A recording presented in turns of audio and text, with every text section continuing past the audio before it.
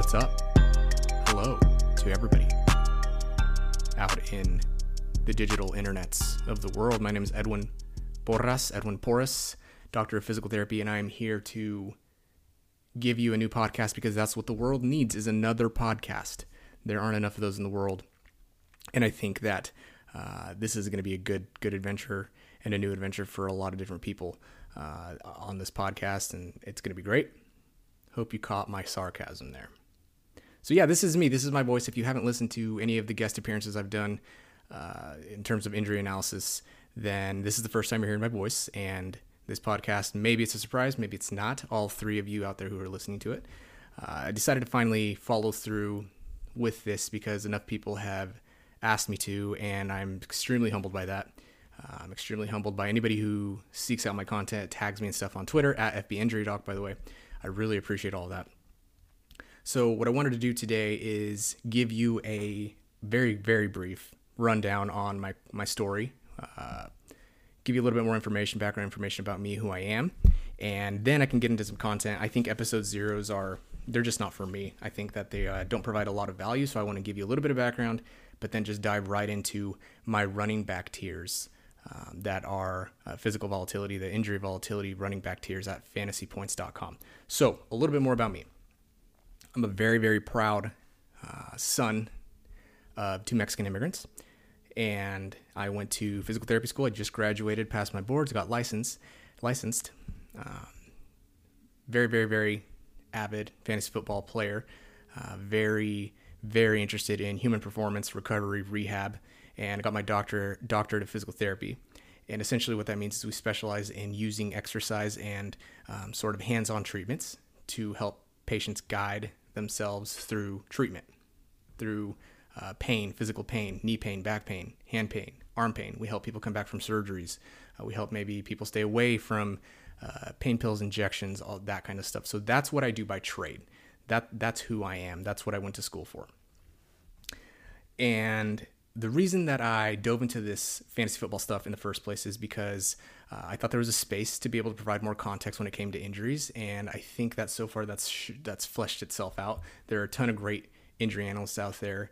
I thought that maybe my voice could provide a little bit more clarity in a different way, and hopefully everybody listening to this agrees. So let's sort of backtrack a little bit.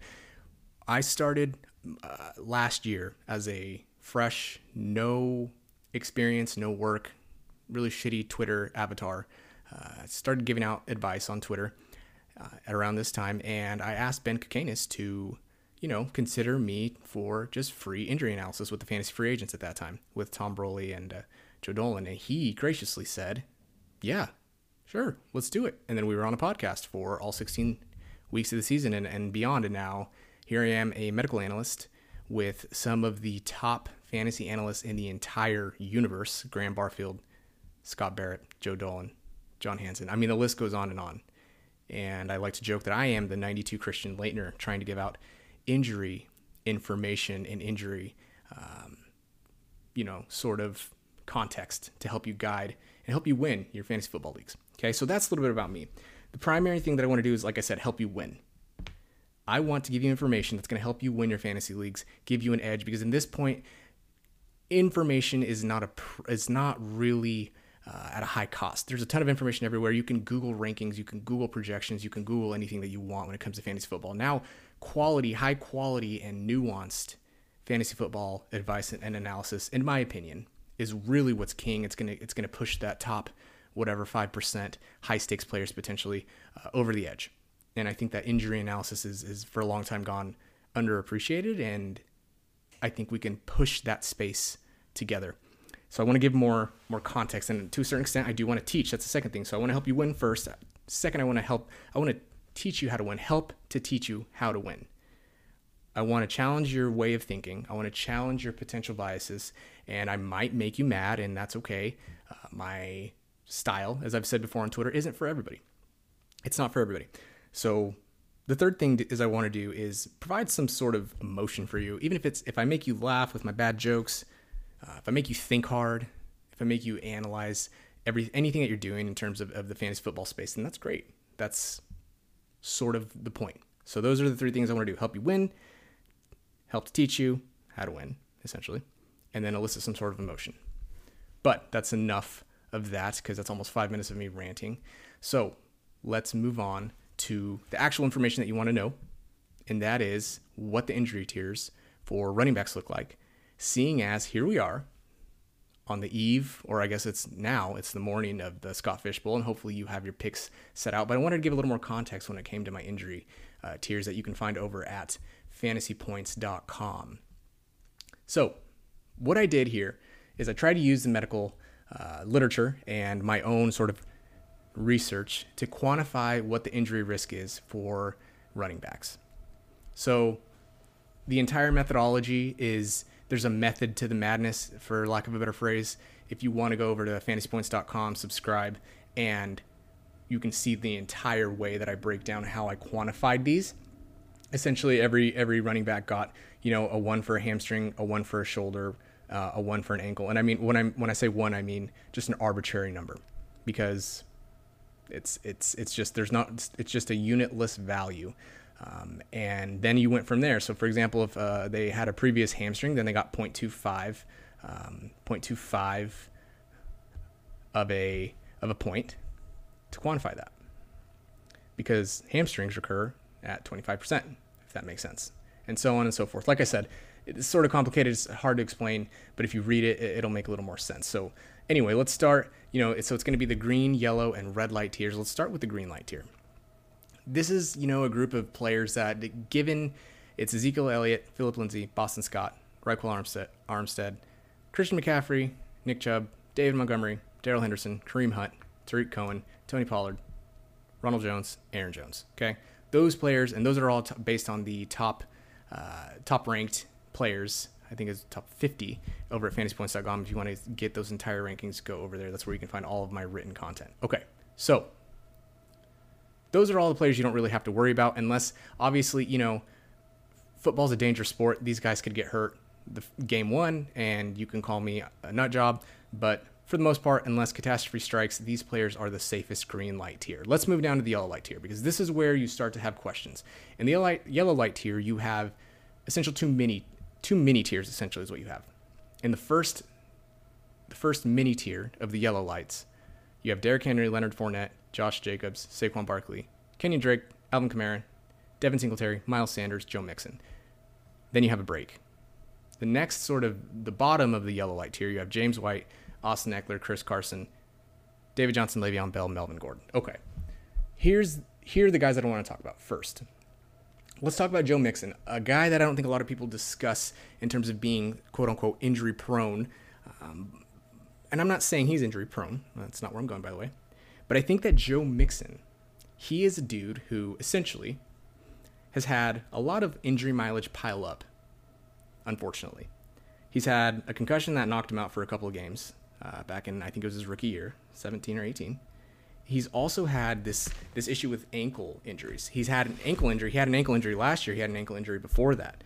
Those tend to recur at about 10%, 10 to 14%. Okay? So that's not fantastic, right? There are some theories. I know that Dr. Ethan Turner, a fellow physical therapist, he theorizes that the reason that we saw such a spike in Mixon's productivity in the second half of the season is because in the first half of the season, that ankle sprain that he picked up in week 1 followed him through. So potentially, that's a very valid theory. That very well could be a part of the reason that he was not as productive in the first half of the year. So that's something to consider with Joe Mixon. Okay. This next guy that I want to talk about, who is in the next tier down, he's the very, very last player in the yellow light tier. He is a guy that a lot of people are familiar with. He didn't play the entire season last year. His name's Melvin Gordon. Melvin Gordon now, 27 years old. I didn't know he was that old, personally. But he's had a plethora of issues, right? So to begin with, he's 27 years old. We know that running backs and their athleticism tends to peak around the age of 24, or 20, which is nuts. That's a top 12 over the last 4 years. Top 12 fantasy running backs. Their average age is 24 years old. The standard deviation is literally 0.8, so less than a year. So they are very, very rarely older than 25, a top 12 running back, and they're very, very rarely younger than even 23. So it's a pretty narrow confidence interval there. He's 27, right? He's had intra-articular, which means inside the joint surgeries that very, very easily could end up causing, the another player we'll talk about soon, the Todd Gurley knee, right? The arthritic knee. The thing is about athleticism, what we need to remember is that at 27, I'm 27 years old. I'm not saying I'm, I've never been actually any type of super athletic or anything like that. But at 27, I'm pretty young. Anybody who's 27 in their 20s, that's pretty young. You're generally healthy. But for these guys in the NFL, the margin for athleticism is so razor thin that by the time you're 27, you are bordering on ancient. And that is not because of necessarily injuries, even though it can be. It's not necessarily because, you're generally, compared to the average population, less athletic. It means that you just get these 22, 23, 24-year-old absolute studs, athletic freaks coming in behind you.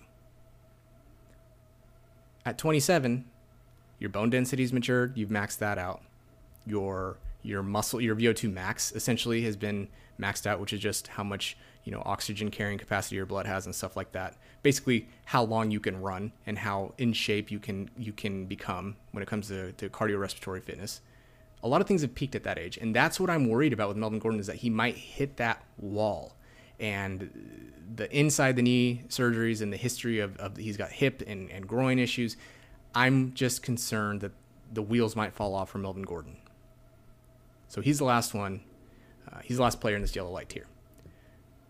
Generally speaking about this tier, I think that these players aren't necessarily unsafe, but especially in the second mini tier, that second James White, Austin Eckler, Chris Carson, David Johnson, Le'Veon Bell, Melvin Gordon, especially that last group, those guys I just mentioned. If the wheel starts to fall off from an injury or physical performance perspective this year from them, I would not be surprised. So, let's go to the red light tier. The red light tier, I'll read it off for you. It's Sony Michel, Jordan Howard, Darius Geis, Mark Ingram, Marlon Mack, James Conner, Kerryon Johnson, Dalvin Cook, Rashad Penny, Todd Gurley. Whew. Man, let me just read you a piece here that I wrote here at fantasypoints.com. You can get the entire article here of my running back injury tiers for 2020. This is a line that I said in the red light tier, the takeaway section. Quote, in this tier of 10 players, there's a combined total of 17 surgeries. This increases the risk of all sorts of issues in the future. I'm not the business of telling anybody what to do, but the above players are objectively at risk for re-injury and or performance reduction. It obviously doesn't mean it will happen, but as mentioned above, the best predictor of future injury is previous injury. So 10 players, 17 combined surgeries. The risk is all over the place. The guy that I think is the most interesting, that I get the most questions about, is Darius Geis. So, Darius Geis. What an unlucky guy. He had probably the worst luck of any player. He finished almost all of his college career without missing any games due to injury. He didn't have any dating back to high school that we're aware of that are documented. There was nothing really there that was going to indicate that he was going to miss as many games as he has in the first 2 years of his career. The reason that I really hammered home the emphasis on the college career is because that is games missed in college is the best predictor for games missed in the NFL. That and draft capital. So, and I'll make sure to link all these studies that I'm mentioning in the show notes so you can check those out, okay? So, moral of the story with Darius Geis is that he was extremely unlucky, yes. He was a victim of the fact that only 2.3% of all NFL games are ever injury-free. He was the victim of that. He was not necessarily at risk per se. He just got extremely unlucky. Now, we're facing this situation where he's had the ACL tear with an infection. He's had the meniscus, the meniscectomy, the meniscus issue. Then he had the MCL issue, right? So all of those things have piled up. Two of those, the meniscectomy and the ACL, those are inside. So again, intra-articular, inside the knee joint. Anytime you have those types of surgeries, you increase the risk for the arthritis, symptomatic arthritis. I should emphasize it's symptomatic arthritis that matters, because anybody can have arthritis. I mean, you or I walking around could have arthritis in our back and our knee and our hip, but the research essentially shows that it's a toss-up. You might have pain and no arthritic degeneration is what it's called, or you may have pain and not have any. But when it's symptomatic for these NFL players, it's a problem. So he's at risk for that. He's got an increased BMI. His BMI is over 30. That's another risk factor. Now, the upside is that he's so talented and that he's so young. But the problem is now the Washington team has brought in, Bryce Love. They are bringing back Adrian Peterson. They are very clearly showing us that they're trying to approach this situation with Derrius Guice as a load management thing. And so it's not so much that I'm necessarily saying, or I think that Derrius Guice is going to get hurt or get injured this year. I think that he can stay healthy. The problem with Derrius Guice is that I think that if he stays healthy, it's going to come at the cost of A, volume, and it's going to come at the cost of B, the fact that NFL players, running backs coming off of a meniscectomy play fewer snaps than their counterparts who don't. And again, I'll make sure to post those studies that I'm citing in the show notes. So really what I'm trying to say with Derrius Guice is that the guy was really unlucky. It's unfortunate. There's not a lot we can say to what happened to him. I hope that his athleticism and his draft capital and his overall mental well-being, because this has got to be just absolutely exhausting, crushing for an NFL player. I hope that he can stay healthy. I hope that he doesn't have any residual effects from the surgeries. And I hope that he proves me wrong. But as of now, he is in that position where I'm saying, as a fantasy football manager, you got to prove it to me first. I really don't want to draft him as any type of starter. That's where I'm at with Derrius Guice, and that's why. And then, of course, everybody likes to talk about Dalvin Cook and what's going on with that, so we'll talk about him. Here's the bottom line. 42% of college players who dislocated a shoulder, glenohumeral dislocation is what it's called, 42% of those players who dislocated in college went on to the NFL and dislocated. 42%. That's a very, very large sample. That's a sample that literally spans from 1980 to 2008. That's 328 players. That's a lot, okay? Obviously, surgical procedures have improved a lot since then, but the point remains that chronic dislocators, people who chronically dislocate their shoulder, are at a higher risk to dislocate again, regardless of surgery. Even if you have surgery, there's still about a 26% chance that you'll redislocate that shoulder. Dalvin Cook, as far as we know, hasn't had surgery on that shoulder. So this is obviously all assuming that he doesn't hold out, we have an NFL season, et cetera, et cetera. The moral story here is that Dalvin Cook is objectively at risk to redislocate his shoulder, and if he continues to do so, he will require surgery likely at some point if he continues to do this, because these don't get better with time. Unfortunately, rehab for chronic dislocator just doesn't really tend to help. If he dislocates that left shoulder, that's got a 50% chance of redislocating without surgery. There's a chance that they could put him under the knife. That's a 9-month layoff. Go grab Alexander Mattison. You should have had him by now. If you have Dalvin Cook at all in any type of dynasty league, you should have had Alexander Mattison. Okay? That's that on Dalvin Cook. And then, of course, the last person that I want to talk about is Todd Gurley, because I hate that I feel like I'm always dogging on this guy. My gosh, but he's just one of these guys that he has shown, and the reports have said from the coaching staff, Sean McVay has said himself, Todd Gurley has said himself, the knee is the problem. I have a knee issue. It's arthritis. It's symptomatic arthritis, right? I know that a lot of other healthcare providers have tried to, talk me off the fact that, it's arthritis, you could be asymptomatic. And that's true in the general population. When you need to be an elite athlete and you've already admitted to the fact that your knee is not where it needs to be because it's arthritic, let me describe what it means. Osteoarthritis, in a nutshell, is a cascade, a vicious cycle of your brain trying to correct damage to an area that doesn't need correcting per se, right? or maybe it does need correcting, but it just, unfortunately, the inflammation continues to build in that knee, and the knee is damaged to the point where your brain and your body are knocked offline. And so your body's continuously sending chemicals to the knee and sending signals to your brain saying, hey, this is painful. You need to stop. We need to stop. Because the 3 stages of healing are inflammation. That's what causes you to stop. That's what when we were, still in caves and we would step on a massive jagged rock would cause us to stop, look down, hide, hold pressure, and hold on to our foot so that we wouldn't bleed out. That's inflammation. The pain. This is the part of the healing process that, a lot of times you'll hear people say, oh, well, a little inflammation is a good thing. That's true. This is all part of the inflammation process. Your brain telling you there's pain, your brain telling you there might be some sort of pain or threat or damage that we need to look at, right? The second step is when it starts actually healing. The third step is when it's basically healed, but it's still reorganizing, right? Those are the 3 stages of healing. Unfortunately, osteoarthritis is a constant cycle of being in the first stage of inflammation. Brain sends signals, brain sends chemicals, really painful in the knee, right? Sometimes shuts down the quad. So even if it's not painful, you don't get full contraction of the quad. I think it's less than 50 cc's of fluid that can build in the knee.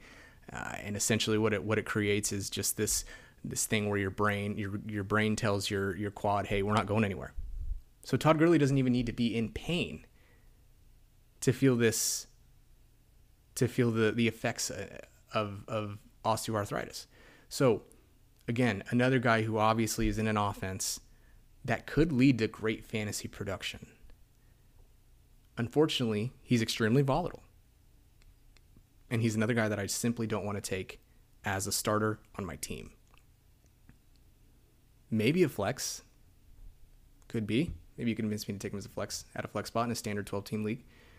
At the highest, I'm just not really willing to gamble on a player who has a condition that doesn't get better with time. It actually gets worse with time and with age. So those are the full thoughts on Todd Gurley, and those are the full thoughts on the other guys. Let me put a bow on it with a good note here, right? So Alvin Kamara